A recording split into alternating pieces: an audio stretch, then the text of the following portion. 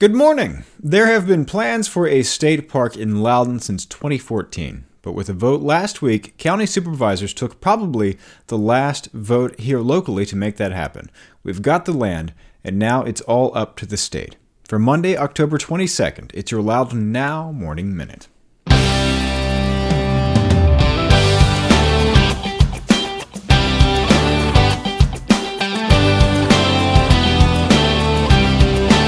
Today's Morning Minute is brought to you by Loudoun Literacy Council's second Not Your Kids Spelling Bee. Come out for a night of good food, good drinks, celebrity judges, and good fun competition. And even if you're not quite sesquipedalian enough to know where Flunvi Pachwingif Gogari Huendrop Flinticilio Gogogo is, or even if you're a little hippopotamonstrossus sesquipedalia-phobic, which is to say, even if you don't like long words enough to know where a Welsh village is, or even if you're a little afraid of long words, you can always move up in the competition with your trivia knowledge or just bribing the judges, and it all supports Loudoun Literacy Council. It's this Thursday, October 25th in Leesburg. Tickets at loudounliteracy.org.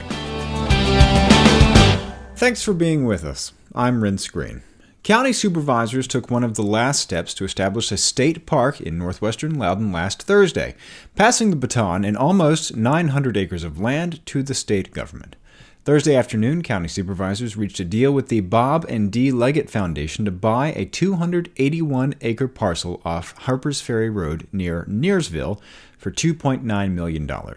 The property was appraised at $3.5 million in 2016 for the Leggett Foundation and is listed in county tax records at an assessed value of $2.2 million. That will go with 604 acres the Leggett Foundation has already donated.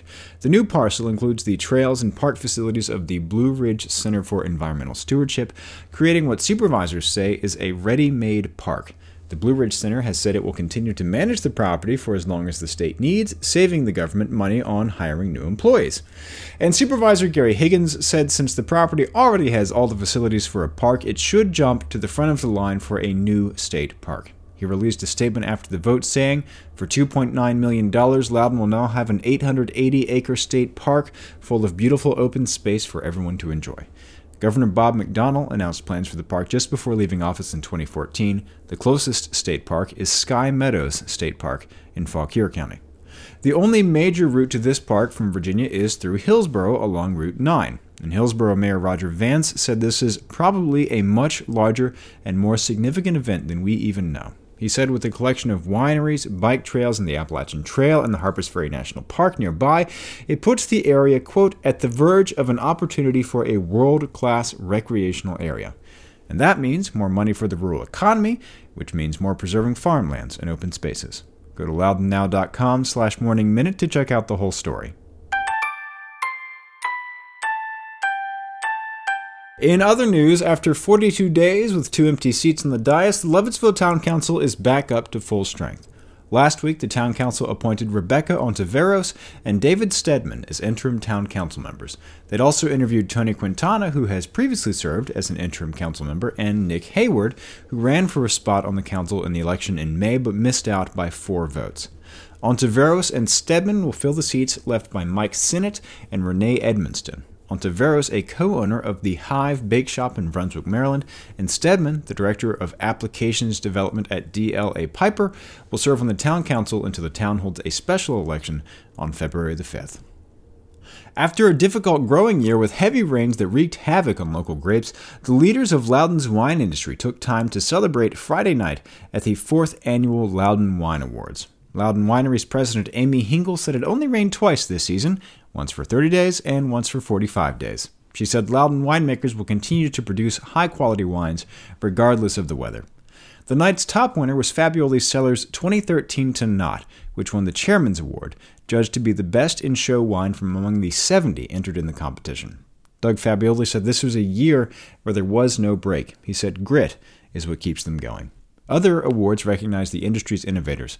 Carl DiMano, winemaker and vineyard manager at 868 Estate Vineyards, was named Winemaker of the Year. Other finalists were Lou Parker, the owner and winemaker at Willowcroft Vineyards, and Corey Craigill, the winemaker at Sunset Hills and 50 West Vineyards. Kathy Wiedemann, the senior wine educator at Casanel Vineyards, was named Loudoun's Wine Ambassador of the Year. Other finalists were Bill Travis, the tasting room manager at Duquesne Winery, and Leanne Weiberg, wine educator and science concierge at Fleetwood Farm Winery. Bill Hatch, the owner, winemaker, and wine grower at Zephaniah Vineyards near Leesburg, was named Wine Grower of the Year. Hatch, the president of the Loudon Wine Growers Association, recalled growing up in the county at a time when there were 400 dairy farms. He's been part of the effort to reinvent agriculture in Loudon on his family's dairy farm. Other finalists in the category were Dean Triplett, the owner and wine grower at Greenstone Vineyard, and Ben Sedlins, the vineyard manager of Walsh Family Vines. And the Loudon Human Services Network honored some of the most impactful volunteers, nonprofit professionals, and philanthropic businesses in the county at an awards luncheon Friday. Let's take a minute to talk about the people and organizations they recognized. The Outstanding Youth Volunteer Award went to Shreya Venkat, a junior at Broad Run High School who's logged more than 250 volunteer hours. She created an organization called Newer Environment Starts Today, or NEST, to help the homeless, in part through distributing freshly cooked meals and care packages to homeless shelters. In 3 years, NEST has grown to more than 150 volunteers. The Outstanding Adult Volunteer Award went to Kelly Alderizio, the executive director of It Takes a Village Baby. Under her leadership, since 2017, the organization has distributed more than 77,000 diapers and more than 200 car seats to 460 families to make sure each newborn is provided with all the essentials and comforts for their first year of life. The Outstanding Paid Nonprofit Professional Award went to Lisa Daniels, a forensic interviewer with the Loudon Child Advocacy Center. In her work, Daniels sees children coming from abusive situations, working with them over the course of time. The Outstanding Family Unit Award went to Denise and Mike Forgione, who volunteer with Loudon Volunteer Caregivers. Denise has worked as the Money Manager Coordinator for Loudon Volunteer Caregivers since 2011, during which time the program has grown exponentially to help dozens of low-income, intellectually and physically disabled adults manage their finances. Denise has suffered from multiple sclerosis during that time, experiencing decreased mobility. Mike began driving her to the office where he stayed and volunteered. The two also started and continue to run a small charity, A Child's Joy, that collects donated toys, candies, and handmade Christmas stockings for distribution to less fortunate children across Northern Virginia. The Outstanding Large Business Partner Award went to K2M Group Holdings, which has worked to employ people with disabilities through ECHO. Through a partnership that began in ECHO's mailroom in 2005, K2M now employs up to 29 people with disabilities. K2M's Senior Vice President of Global Operations, Dave McDonald, accepted the award. The Outstanding Small Business Partner Award went to the Loudoun County Chamber of Commerce. The Chamber offers a discounted rate for nonprofits to join, hosts the annual Small Business Awards, and partnered with the Community Foundation for Loudoun and Northern Fauquier counties to launch the Nonprofit Academy, offering low-cost training to nonprofit leaders. The Chamber also recognizes a nonprofit leader during its annual Leadership Awards and has launched a grant-making program in the Loudoun Chamber Foundation. Chamber President and CEO Tony Howard accepted the award, along with serving as MC of this event. The Outstanding Faith-Based Leader Award went to Pastor Elaine Noriega of Community Church in Ashburn. Under Noriega's leadership, the church completely made over the kitchen, living room, dining room, children's playroom, and outside landscaping of the Loudoun Abused Women's Shelter. The church also donated new kitchen appliances, living room furniture, and dining room furniture, and helped paint, clean, and donate new toys.